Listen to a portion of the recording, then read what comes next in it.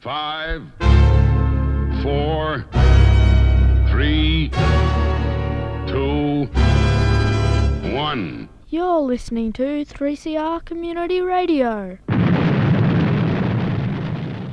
On Monday the 23rd of March, 3CR closed its doors to all presenters so that we could do our bit to help stop the spread of COVID-19.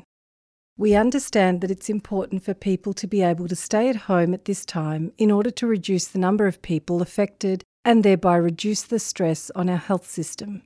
Since the 3CR shutdown, programmers and volunteers have been working remotely to create new content and produce their show from home. We'll continue to bring you dynamic, up-to-date community radio during the COVID-19 crisis, so keep listening. We would like to acknowledge the Wurundjeri and the Birrarung people of the Kulin Nation, true owners, caretakers and custodians of the land from which we broadcast and live. We pay respect to elders past, present and emerging and extend that respect to any First Nations people listening to this broadcast. We recognise their unceded sovereignty and that treaty was never signed. You're listening to 3CR's Queer in the Air. You can follow us and get updates on our program via Facebook and Twitter via the handle @Queer in the Air. And listen to our podcast via 3cr.org.au/Queer in the Air. On today's program, I'll be presenting a collection of audio spoken word segments by author Otta Leaf. Otta Leaf is a working class femme, trans woman, who lives in and out of Berlin. She's a body worker and gives trans competency training and runs a body positive clinic called Safer Healing.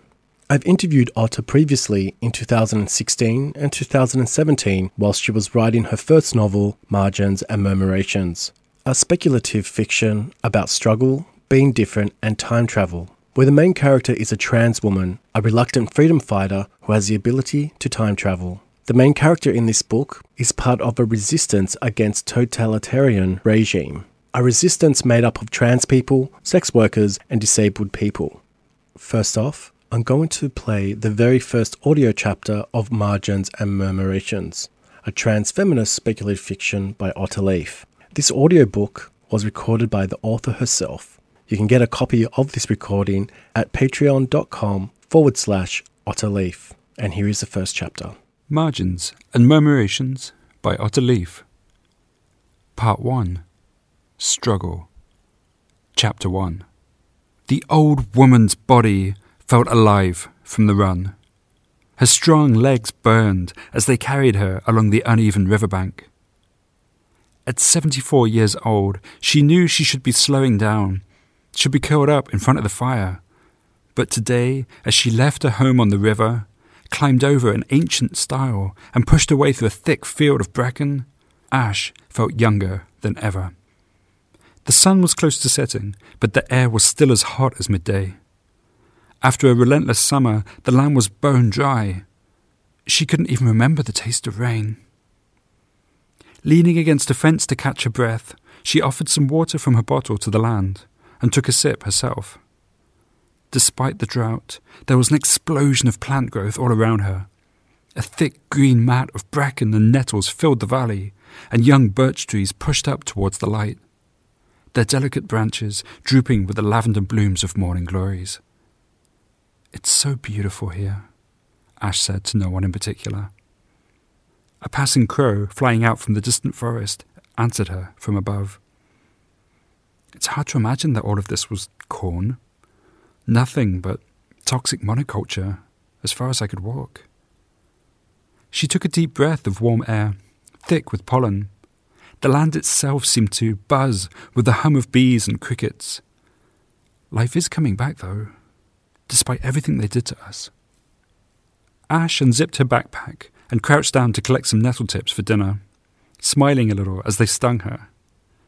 At her age, she figured she'd be riddled with arthritis by now, if it wasn't for her daily cup of nettle tea and her regular brush against their stinging leaves. Soon her dark, wrinkled fingers prickled all over with the familiar burn of histamine. When she'd collected enough, Ash put her hands together, intending to thank the nettles for their sacrifice.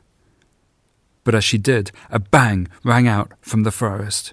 She jumped to her feet and yelped in surprise, her heart pounding in her chest. Gunshots, and they're getting closer every day. But Ash knew there was nothing that she could do about it. I've swallowed enough tear gas for this lifetime. She scratched the stubble on her chin thoughtfully, looked up, and stretched a hand out in front of her. Only 4 fingertips separated the setting sun and the forest ahead. So about an hour or so until dark.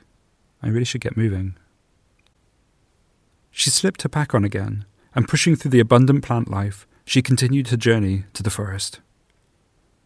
It was normally an hour's journey from Ash's little riverboat to Pinar's place, the beautiful cabin that they built together at the edge of the woods. In this heat, it would take her almost 2 hours, and she'd be lucky to get there before nightfall.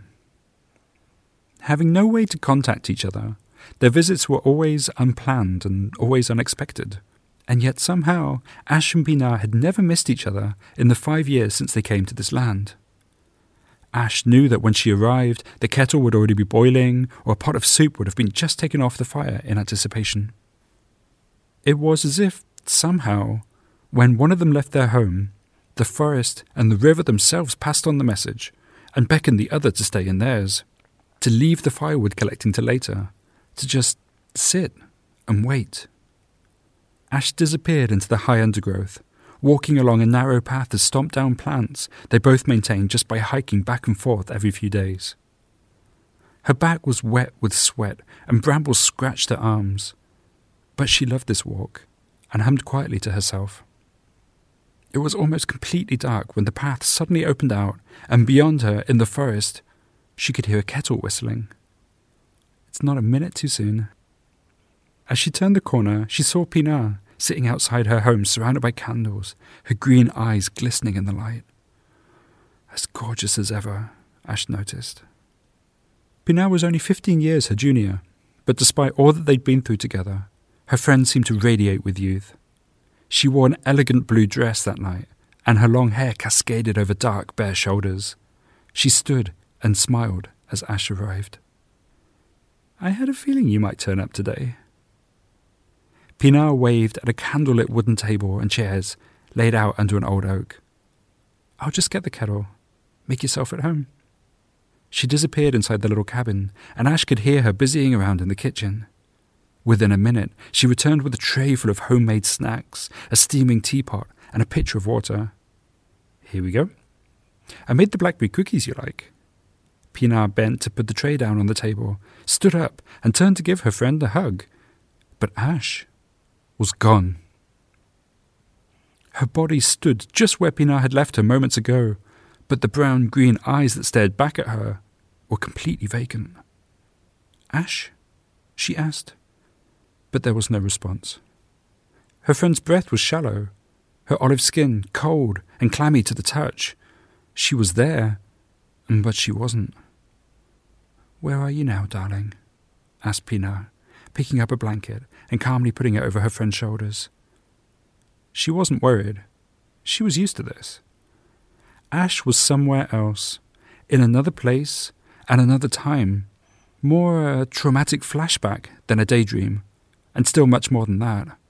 Pinar knew that she was visiting or revisiting her own life. "Be safe, and come back to me soon," she said. She sat down, and she poured them both some tea. Otto has said in relation to the themes of time travel in her novel that when she started writing Margins and Murmurations, she would have said that she lived very much in the past and that for a long time she had lived with complex post-traumatic stress, and for a while that took the form of intense flashbacks to traumatic events. So, in a way, the central character from the novel, Ash, experiences the same thing but as a kind of time travel. And Audra has said that later on when she's thought about it, of how so many trans people are actually time travelers, in the way that trans people live in the past of who they were or who they were meant to be, and that they tend to live lives in the future, or perhaps even hoping and being made to wait in relation to hospital waiting lists. But however, once in a while there is the luxury of settling into the moment where there is something beautiful surrounded by a beautiful song, and that's when healing happens. If you'd like to get a copy of Otterleif's book, Margins and Murmurations, head to otterleif.com, spelt OTTERLIEFFE. Next you'll hear a collaboration between Otterleif and sound artist Body of Work. What you'll hear is an excerpt of Margins and Murmurations read by the author, with music by Body of Work. Please note that this audio contains strong language and themes of a sexual nature. The evening was warm, and the air over the park was perfectly still and thick with humidity. Natalie was sweating with anticipation. She loved this part of the night. Just like every Saturday evening, the park, a massive stretch of land out in the abandoned suburbs of the city, was full of women and a scattering of men. Full of nighttime visitors moving slowly through the shadows, picking their way through the high grass and over fallen tombstones. Each one in search of company.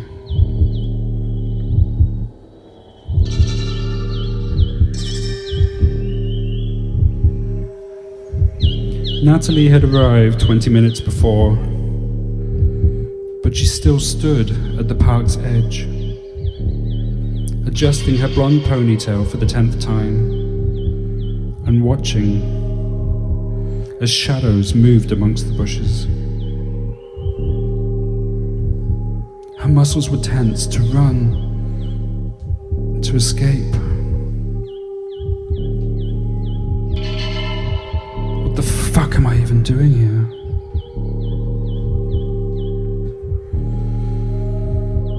But she knew that she couldn't leave without exploring what the park had to offer her tonight. It's always like this.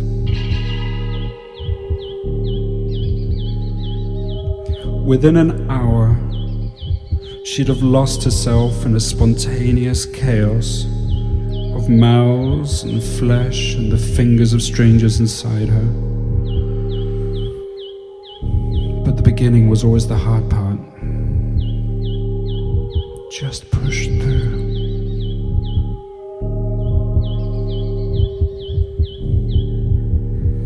Natalie rechecked her clothes. A dark red top that complemented her pale skin perfectly, accentuated her breasts. Her tightest jeans to make the most of all those hours of running after tennis balls. Nodding to one of the security women who protected the park, she took a deep breath and stepped into the high grass.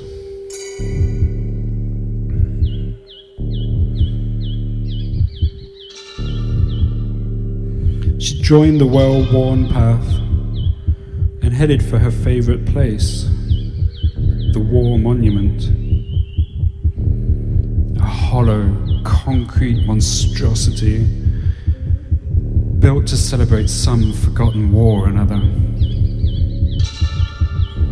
It was almost completely dark inside and was usually busy the whole night through. Natalie shuffled carefully into the narrow passageway and leaned against the wall to wait for her eyes to adjust.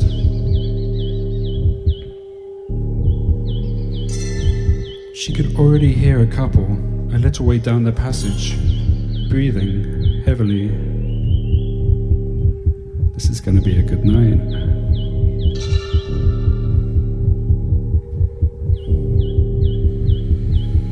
Her chest was tight, and she could barely catch her breath in the moist air,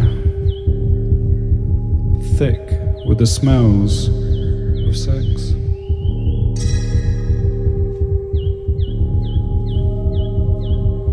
This is exactly where I should be. I need this.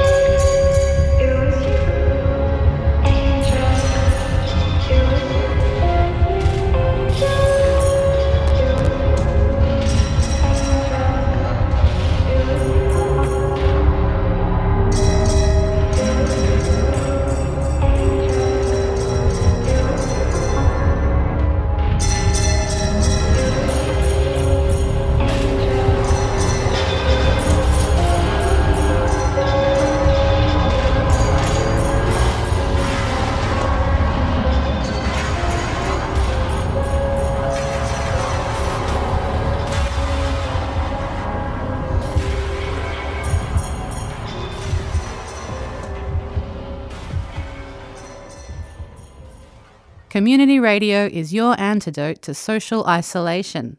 Stay connected and listen to 3CR. 855 AM, 3CR digital and streaming and podcasting online at 3cr.org.au. Viruses like flu and coronavirus spread when tiny droplets from coughs and sneezes land on surfaces that others touch.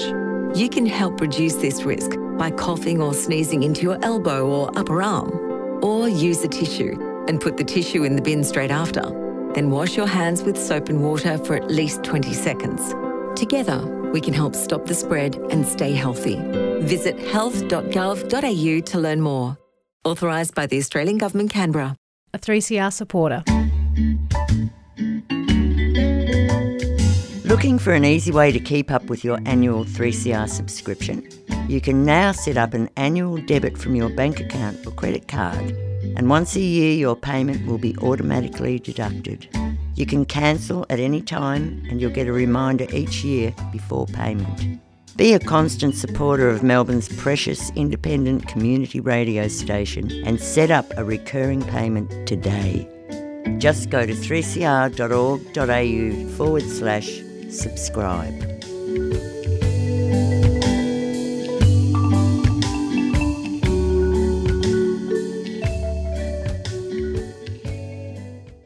You're listening to 3CR's Queer in the Air. You can follow us and get updates on our program via Facebook and Twitter via the handle @Queer in the Air. And listen to our podcast via 3cr.org.au/Queer in the Air. Today I've been presenting work written by author Otter Leaf, a trans femme living and working in Europe. I'll next play a recording she made called Ageism and Survival. She says, age is sexy, wisdom is sexy. I've survived nearly 40 years and mobilised for 20, and that is hot as hell.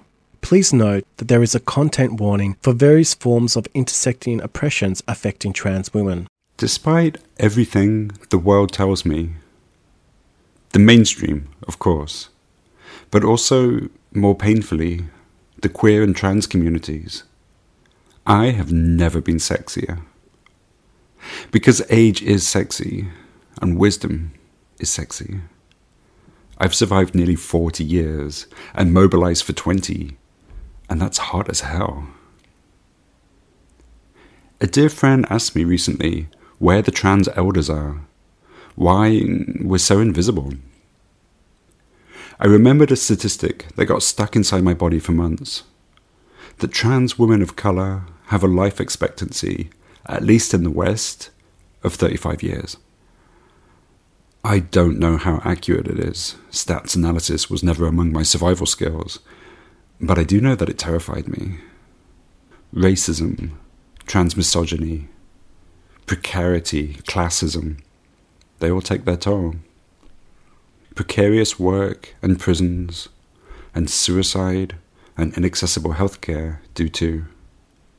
And if we survive, if we make it through all of that, we get to enjoy ageism inside our own communities.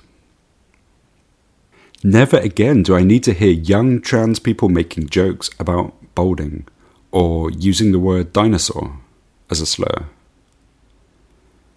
Every day I see those of us who have survived a little longer being thrown out with the trash of history. We no longer represent the trans communities we built from the ground up. We're already outdated, our vocabulary irrelevant, and we're seen as profoundly unsexy. But I'm lucky. My sense of self comes from deep inside my bones, and from the breeze running through me in my favourite wild places. My self-knowledge as a proud and, yes, sexy woman doesn't need external validation.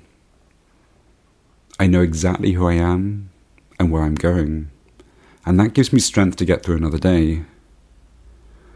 I'm lucky, but it also shouldn't be this hard. That was Otter Leaf speaking about ageism and survival. Next is a spoken word piece called My Gender is Precarity. When we think of precarity, It means that we have an existence that lacks in predictability, job security, material or psychological welfare. And in the case of Otterleaf, she talks about how her gender is precarity, that we don't all experience the same risks and the same expectations, that at times how poverty and being trans can define someone's life experience. Please note that the audio in this spoken word segment has mentions of poverty, precarity, and strong language. My gender is precarity. Not all trans women are created equal.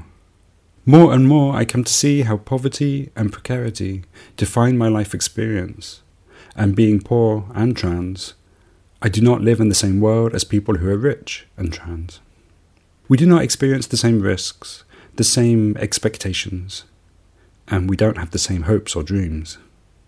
Yet poverty and class are still unmentionable things. The people who decide which subjects are important, which double standards we as communities will break down, do not prioritize class oppression. I suspect it's because they benefit from it. I hear the voices of rich trans and queer people every day, and it exhausts me. I get it. You have power, and you have the power to elevate your own voices to get more power. You have the power to break the ceiling. We all get it. But there are better things that you could do with that power. Your lip service to solidarity means very little to the rest of us, while we're still trans and poor. Being trans and poor looks like hellish public transport at the end of the night because we can't afford a taxi. Being trans and poor looks like barely accessing survival medical care, much less hormones, much less surgery. Getting the medicine, laser and clothes to pass as cis and get a real job and live your dream is a privilege. Some of us are barely surviving. Being trans and poor means sometimes 60, 70, 80-hour weeks since I was young enough to work and still living on a quarter of minimum wage. Yes, literally. It means sex work. It means crossing borders. It means illegality. It means precarity. It looks nothing like fancy universities and grants and family support and social capital. Being poor and trans means working myself to sickness to produce a book so voices like mine can be heard. It means selling that book copy by copy by copy and calling in every possible favour because poor people don't get publishers. We don't have powerful contacts, and we don't have wealth to spend on advertising ourselves to gain more wealth. It means doing it all myself, with a few beautiful exceptions. And worse, being trans and poor means when I have to ask for basic help from my friends, I'm filled with shame and self-loathing. Being trans and poor means blaming myself for the systemic poverty that fucks me over, and invisibilizing all the ways rich people never earned their privilege. Being trans and poor means being marginalized by my own communities, being amongst those most likely to be evicted from safer spaces, and most in need of safety. It means still being at the edge of the playground while the cool kids, the rich kids, discuss abstract theory or their really cool music. It means seeing my needs come last, if at all. It means being spat on by communities that are supposed to be mine. Being trans and poor means never calling myself a victim, despite the realities of oppression under capitalism. And I'm tired of it. It shouldn't be this way. I'm told that I should be proud to be trans, that my gender is a beautiful thing in the world, or butterflies and unicorns. Well, fuck that. My gender is precarity, and that's nothing to be proud of. That was Otterleaf with My Gender is Precarity. You can read the full transcript of that writing via medium.com/@Otterleaf/My Gender is Precarity.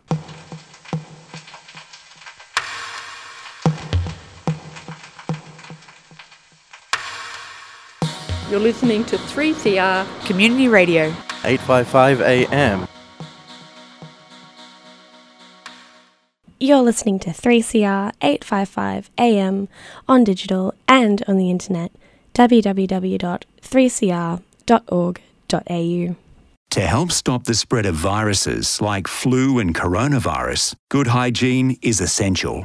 That starts with washing your hands with soap and water for at least 20 seconds whenever you cough, sneeze or blow your nose, prepare food or eat, care for someone sick, touch your face or use the toilet. Together, we can help stop the spread and stay healthy. Visit health.gov.au to learn more. Authorised by the Australian Government, Canberra. A 3CR supporter. You're listening to 3CR's Queer in the Air. You can follow us and get updates on our program via Facebook and Twitter via the handle @QueerInTheAir. And listen to our podcast via 3cr.org.au/queerintheair. Today, I've been presenting a collection of written works and audiobooks by author Otter Leaf.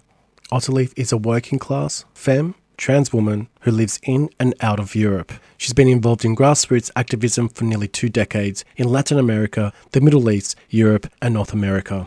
Next, you'll hear another audio piece by Otter Leaf called Not an Artist, which was a collaboration with Wild Tongue Zine. Wild Tongue Zine is created by Timur Ball and Aja Kulpinska. They are both 2 artists and emerging writers who live in Melbourne. Wild Tongue Volume 2 was released as part of Next Wave Festival here in Melbourne in May of 2018. The project opens dialogues about racism, ableism, misogyny, transphobia, queerphobia, unacknowledged class privilege, and an understanding of their influence on mental health.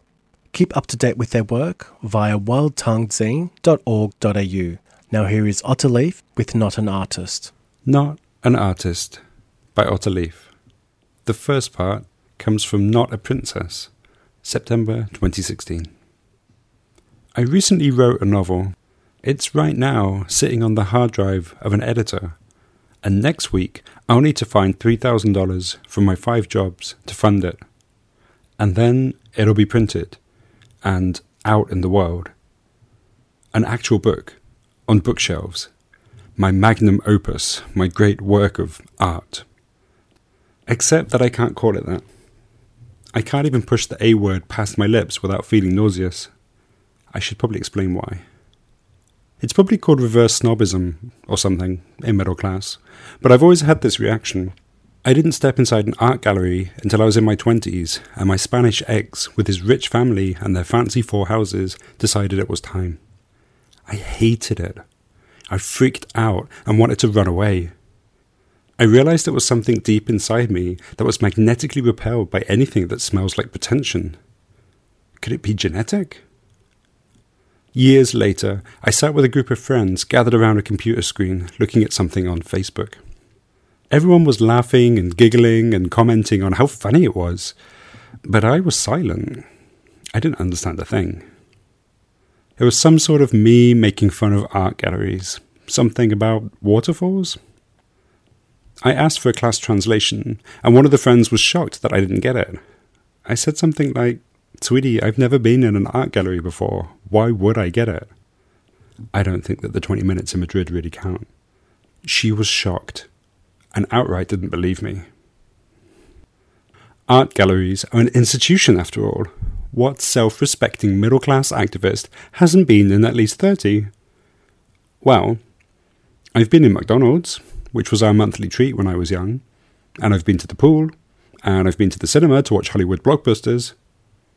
I know those things aren't cool or radical, and they're certainly not art, but they are the things that great swathes of working-class England do every week for entertainment. I still have no idea what the waterfalls were about, by the way. Part 2. A year has passed since I published that article, and that novel, the one that was sitting on my editor's hard drive, now has its own life, out in the world. In the last 6 months since I self-published, nearly 1,000 copies have been printed, sold, and passed around communities and networks. 70 so far were sent to trans women in US prisons. There's a second edition, an ebook, an audiobook. I've been on tour 3 times and given countless public readings in 10 cities in 3 countries. I'm now regularly invited to talk on panels and to run workshops, and my friends joke openly about how I became a superstar. Me. Yes, me. Talk about imposter syndrome. Keeping it real for a moment, I can't remember a time when I've worked harder, and still, somehow, I'm just getting by. Precarity lurks ever around the corner, and I hold on to my 3, 5, 7 jobs, literally for dear life. I openly ask friends and readers to support me, and it breaks my heart every time I have to. I have a Patreon now. I get my travel expenses to events paid. I crowdfund every fucking thing, including my weekly shopping. And here I show a Facebook post saying, "My Patreon is live. Working class pride be damned. I'm a freaking artist now." Pride and shame aside, I'm so grateful that there are people in the world with the desire and means to support my work. Yet, truthfully, I wish that they didn't have to. I wish I could give away books for free. Wish that there was always money for food and travel. Wish that precarity was an abstract concept and I could just lounge around writing for pleasure instead of clutching onto receipts and thinking of ever more creative ways to survive. But then, I guess, what I write simply wouldn't be the same thing. It might sound pretentious, but precarity and marginalization are in my every sentence and paragraph. They are, after all, the motivation behind my writing for other people at all. A week ago, I wrote this. This work does need to come out into the world. With each new project that it births and each new person that connects with it, I feel more strongly that my writing should reach more people and that I want and need to share these stories. There needs to be more speculative fiction with better representation, more narratives of resisting ableism and racism, sexism and classism, and more realistic experiences of survival in a world that hates anyone at the margins. As a person with a complex experience, with complex intersections, surrounded by supportive, loving communities of people who help produce this work with me, I'm in a unique position to tell some of these stories. I hope I'll have the opportunity to keep doing just that. I'm so grateful for the platform that I have now, which in some small way allows me to reach people and be a part of changing things for the better. No one could have imagined that an awkward trans girl growing up in the countryside with no networks and no cash would be able to reach potentially 1,000 people with her words. It still makes no sense to me. I haven't begun to process it. But what I know for certain is that I have earned this, and I've given everything I have to get here. Now I just have to make sure my writing is the best it can possibly be. After all, people might just read it. That was Otter Leaf with Not an Artist, a project put together for Wild Tongue Zine. For more information, head to wildtonguezine.org.au. Now here is Zanoni of the former Anthony and the Johnsons with Cut the World, a song about the concept of future feminism, feminine identity, and things that are beyond gender.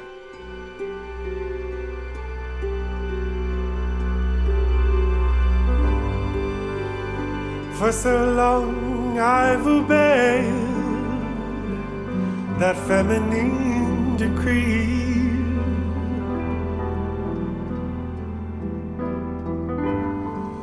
I've always contained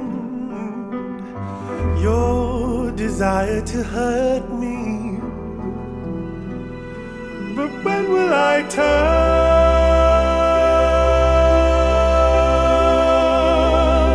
and cut the world?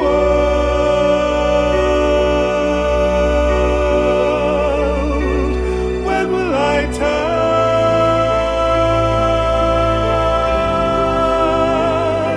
and cut the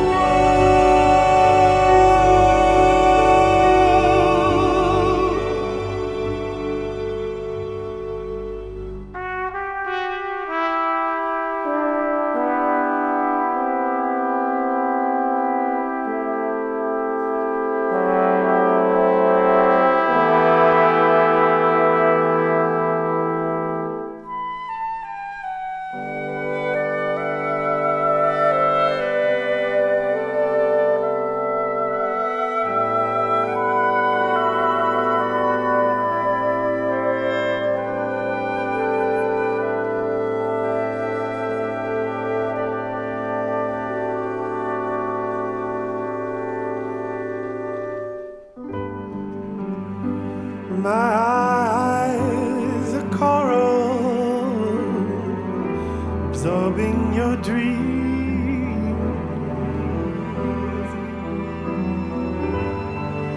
My skin is a surface to push to extreme.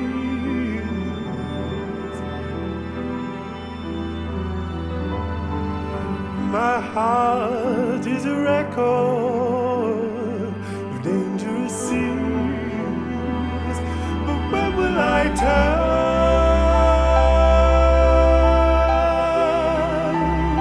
and cut the world?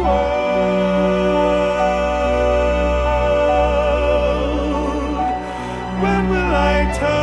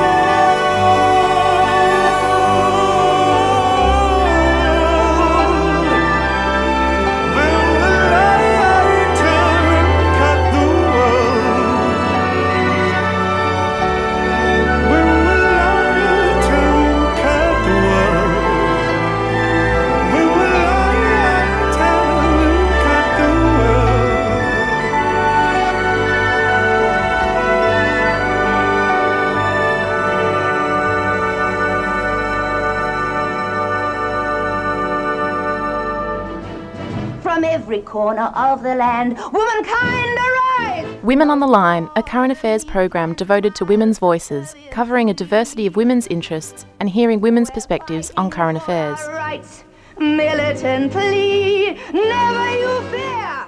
Erosion of human rights leads directly and inevitably to erosion of human security. We do not accept the denial of our rights because the right to have a say over our country is our life. Women on the Line. Tune in on Mondays at 8:30am and Wednesdays at 6am on 3CR Community Radio 855 AM. And streaming live at 3cr.org.au.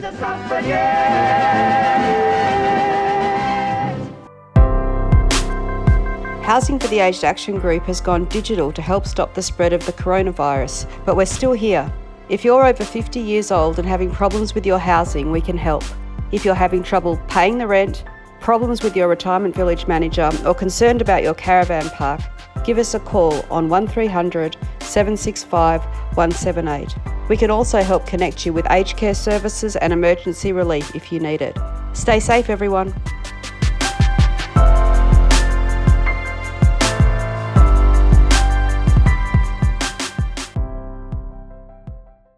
Community radio is your antidote to social isolation. Stay connected and listen to 3CR. 855 AM, 3CR digital and streaming and podcasting online at 3cr.org.au. You're listening to 3CR Radio. This is MV, and you're listening to 3CR Community Radio, 855 AM, digital and live streaming on 3cr.org.au. Today, I've been playing some audio excerpts from author Otter Leaf, a trans woman living in Europe. Next, another spoken word piece by Otter Leaf. This one is called My Fucking Voice. She says, "Nothing prepared me for this, but I'm already pushing through, already integrating. I am a storyteller after all, and I have work to do." Please be aware that this audio piece contains strong language and some mentions of dysphoria. My voice. My fucking voice. This week I spoke into a microphone. Slow. Sultry. Let's call it a spoken word performance, although the very concept terrifies me. And I heard myself, pushed through cables and speakers, amplified, and my voice was low. It was so fucking low. There are times when I'm in the shower singing only for myself, without shame, when my voice even growls. Apparently I have a tiger inside me that only hot water and privacy can release. So I'm on the stage in front of an audience, and this loud, low voice is echoing all around us.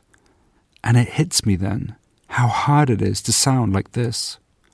To have a voice associated with one gender, but to belong to another. To be put with the men in the 5 minutes I managed to survive choir class because, well, we all have the same voice, and this is what men sound like. So many of the women, cis and trans, in my life don't sound like me. Their voices are rich and high and higher.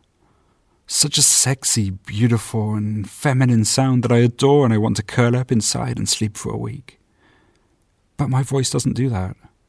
I don't have the hormones, the physiology, or the training. And all that comes out where there should be lightness and harmony is a deep rumble of the coming storm. But I do need to be gentle here. There's no logical reason that the sounds that come out of my mouth should have anything to do with my gender, my transness, my womanhood, my right to exist. It's just a voice box, a laryngeal prominence, the part of my neck most difficult to shave. It's undeniably a part of me, and it isn't going anywhere fast. And it's my fucking voice. The voice I use to fuck. To protect myself, to defend my friends and express my desires. To whisper to my dearest ones, and to sing my heart out. To read the deep, personal secrets no longer kept, because I wrote them in a novel and I stand in front of strangers and I share my words, formed with my complex mouth, tongue and voice, and I push them out into technology. Radio interviews, podcasts, audiobooks.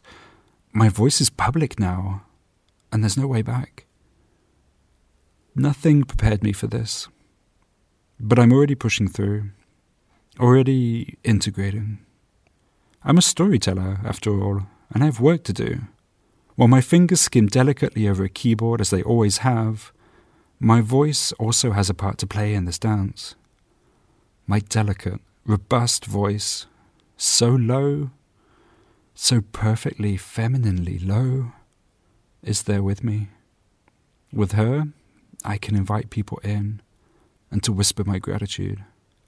It's just a frequency after all, and it is mine. Panoply, panorama, panpipe, pansy, aha, pansexual, knowing no boundaries of sex or gender. Sound interesting? Then join Sally on Sundays at noon for Out of the Pan.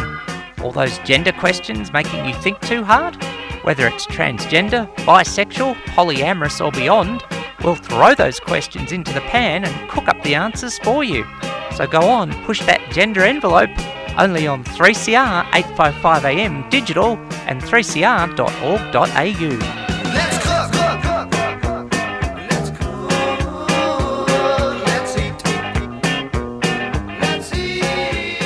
Now you heard an excerpt of an interview that I conducted with Otter Leaf in 2017, just on the release of her first novel, Margins and Memorations. We spoke about her creative process, what it means to be a trans woman, what trans feminism is, how her work relates to time travel, and information about a crowdfunding campaign for trans prisoners. It's particularly interesting, I think, working on the first novel, because when I started writing, I definitely didn't plan for it to become such a big project or to become a real book or anything. Of course, by the time we spoke, it already was. There was a crowdfunder, there was an editor, it was happening. As much as anything, just a therapeutic process of writing down some stories and having characters that I wanted to see and that I was like desperate to have some better representation. And it made me feel good to start writing down all these images and little stories that I had in my mind. So the process has been very strong in a way, from going from haphazard little stories to becoming a whole narrative written for other people more than for myself. And that was a really dramatic change of suddenly not just being like something just sitting on my hard drive for me to read, but actually like wanting to communicate with people and to bring something. So that was a big change. And in that change, the title changed as well. I always wanted this idea of edge or margin, and that stayed because the characters are very marginal. They're literally on the edge of the resistance movement. It was clear that I was writing from a marginalized position about marginal characters, and that was basically Memories from the Edge was just a little bit too vague and difficult for people to remember, was an important logistic point. I was like, oh, it should have a name that like people can remember. Even though Margins and Murmurations is very difficult to say, it at least is a bit more sticky. And the Murmuration, which is a flock of starlings, is an important part of it's an important part of the story. It's an important image for the narrative. So I decided that it's a beautiful word, and actually I think it also brings a little contrast or a little surprise in there, because most trans works or fictions or something, it's usually just very focused on people and cities, and I really wanted to bring in that ecological element of the book right from the beginning. So there are murmurations on the book cover and in the title, so just to like make sure that ecological element, which is really important for me, was there from the beginning. In the novel, Ash and Pinar return to the city they initially fled to face their oppressors. The city is described as a monoculture of gender, sexuality, ability and race. And the story itself centres around the struggle for trans feminine equality, and indeed struggle which is explored in the first chapter. Can you expand on this description and how the story delves into the exploration of exclusion and othering that is usually prescribed to narratives of trans femme people by the mainstream media? The first scene really, and like really the first scene that I wrote, and like the first image that I wanted to get down was this idea of being expelled, and being expelled from the city because it's, you know, it's an oppressive state, and it's a monoculture, as you said. And specifically, I started writing 2 years ago, I guess. So it was really at the peak of this moment where people were talking about the great trans turning point and how everything was getting better now, and it's only like 40 years later than the gays, but it's all going to be okay, and we're getting our rights, and there's equality, and everything's going to be fine, and there are celebrities, and there's, I don't know, TV shows, and it's all changing. And I was just never very convinced, and also not very convinced that that's how it works, but also that there are just so many dimensions of power and intersectionality there. So who gets those rights, and which specific kinds of trans people get which rights, and how does that work in terms of all the other intersections of ethnicity and racism and everything else. So a future situation where all of that kind of gets reversed, which I think is pretty much historically accurate, that there are points where things get better and everyone's very happy about it, and there's pinkwashing, and a lot of that can be very superficial and it can be thrown away just overnight. So there was a little bit of that idea of a political change where things reversed, in a sense. I suppose one of the other features of Margins and Murmurations is the use of time travel, in the way that this explores identities in complex, non-linear patterns. And throughout this, there is a sense of solidarity and togetherness for the characters. For you, why was the use of time travel such an important feature of the storyline? The original experience that I was writing, more than actual time travel, was more the flashback effect of one of the symptoms of PTSD. And the main character, who's the time traveler, experiences PTSD and has a lot of that, like post-traumatic stress disorder, and has a lot of those experiences of not being able to leave the past. And there's a lack of consent and a lack of choice about her time travel. So in a way, during the book, we see that maybe it becomes useful, or she finds a way to reclaim it, which is what I learned to do with a lot of my PTSD. And there's a certain element of it being something that happens to her and is imposed on her because of usually state oppression and other forms of trans misogynistic violence. Also, talking with other trans women, I realized that actually it's a thing that's a bit in the air. This idea of trans women as time travelers, I had no idea, because often we're looking back at who we were, looking forward, waiting lists, and transition and things. So there's a lot of this idea of moving through time or being displaced in time. Margins and Murmurations has a major focus on the struggles against oppression of trans women, of sex workers and femininity. In the current international political and social climate, why is it vital to explore these themes? They're subjects that aren't touched on enough, and I think one of the reasons for that is the consistent marginalization of those voices. So the first motivations behind writing was that I don't see people like myself represented. I don't hear voices like mine enough, certainly in anything mainstream or anything accessible. And I wanted to change that. As an activist, I just like changing things or trying to, and just started writing, even if just for myself or for my friends, that I would have a bit more representation. One of the best ways to create change or to refocus our efforts as activists can be to shift who takes space, who's speaking. And I think also as a femme, and I mean, particularly out of all my random intersections, I think this is something that is very difficult. It's a difficult process. And people who have been historically marginalized or marginalized throughout our life, to take space and to express our needs can be a very difficult process. So facilitating that and finding ways to, when people have more privilege, to allow that to happen can be a really big transformation.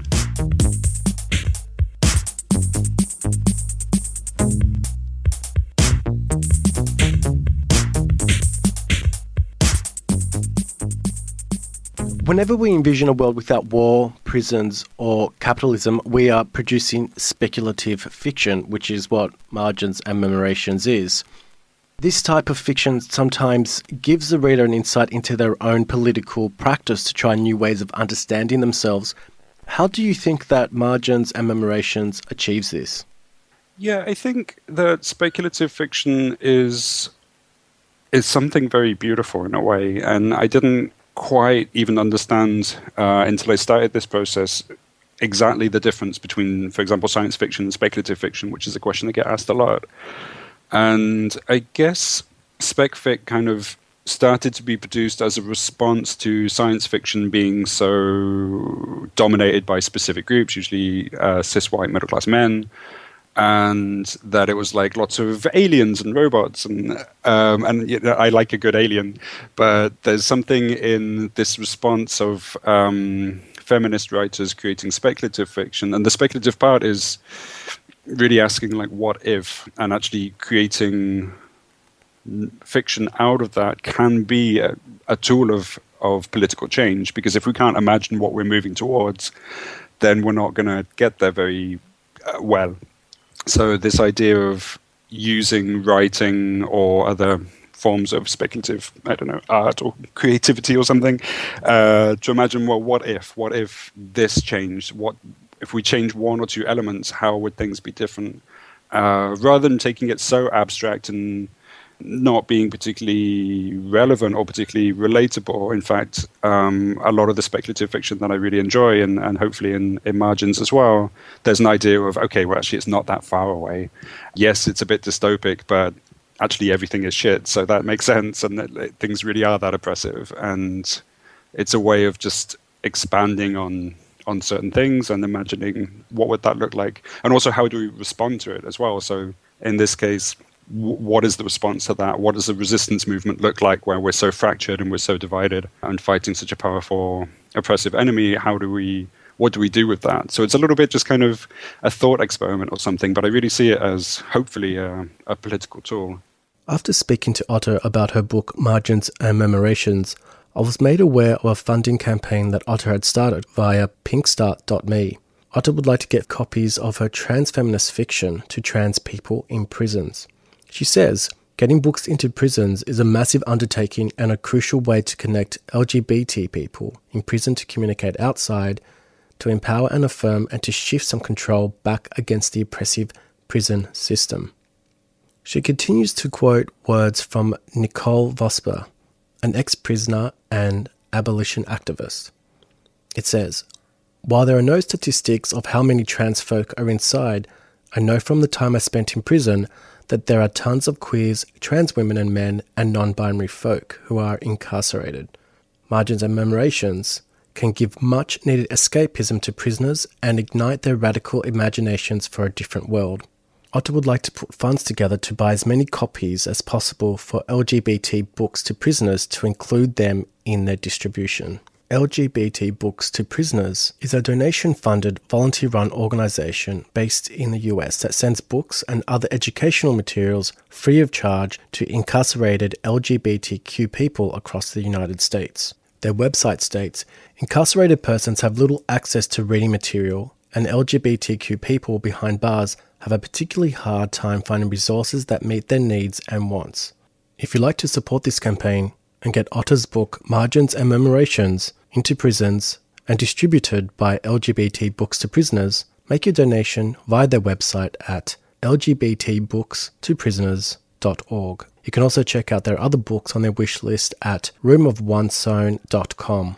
And that was my interview with Otter Leaf in 2017, speaking about her novel Margins and Memorations at the time of its release.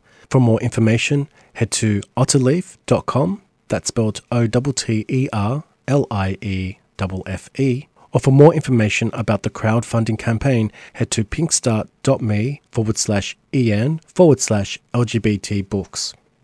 If the content in today's episode you just listened to has raised questions or caused distress to you, please call Lifeline on 13 11 14 or lifeline.org.au, QuizSpace 9663 6733 or ds.org.au, or Switchboard Victoria 1800 184 527 or switchboard.org.au. My name is MV and you've been listening to 3CR 855 AM digital and live streaming on 3cr.org.au. Follow us and get updates on our program via Facebook and Twitter via the handle Queer in the Air, and listen to our podcast via 3cr.org.au/Queer in the Air. Thanks for listening to today's show. Until next time, have a great day. You're listening to 3CR. We really are in unprecedented times, and 3CR, as your local community broadcaster, is trying to do our part to minimise the spread of the coronavirus throughout the community. At the front of our minds is protecting the most marginalised and vulnerable, but we are still here, and we'll continue broadcasting 24 hours a day with radical alternative content throughout this period, but things will sound a bit different. Some programmers will present their shows on the phone, and we'll be finding creative ways to bring you our regular programming. So stay tuned, stay safe, and be kind to each other.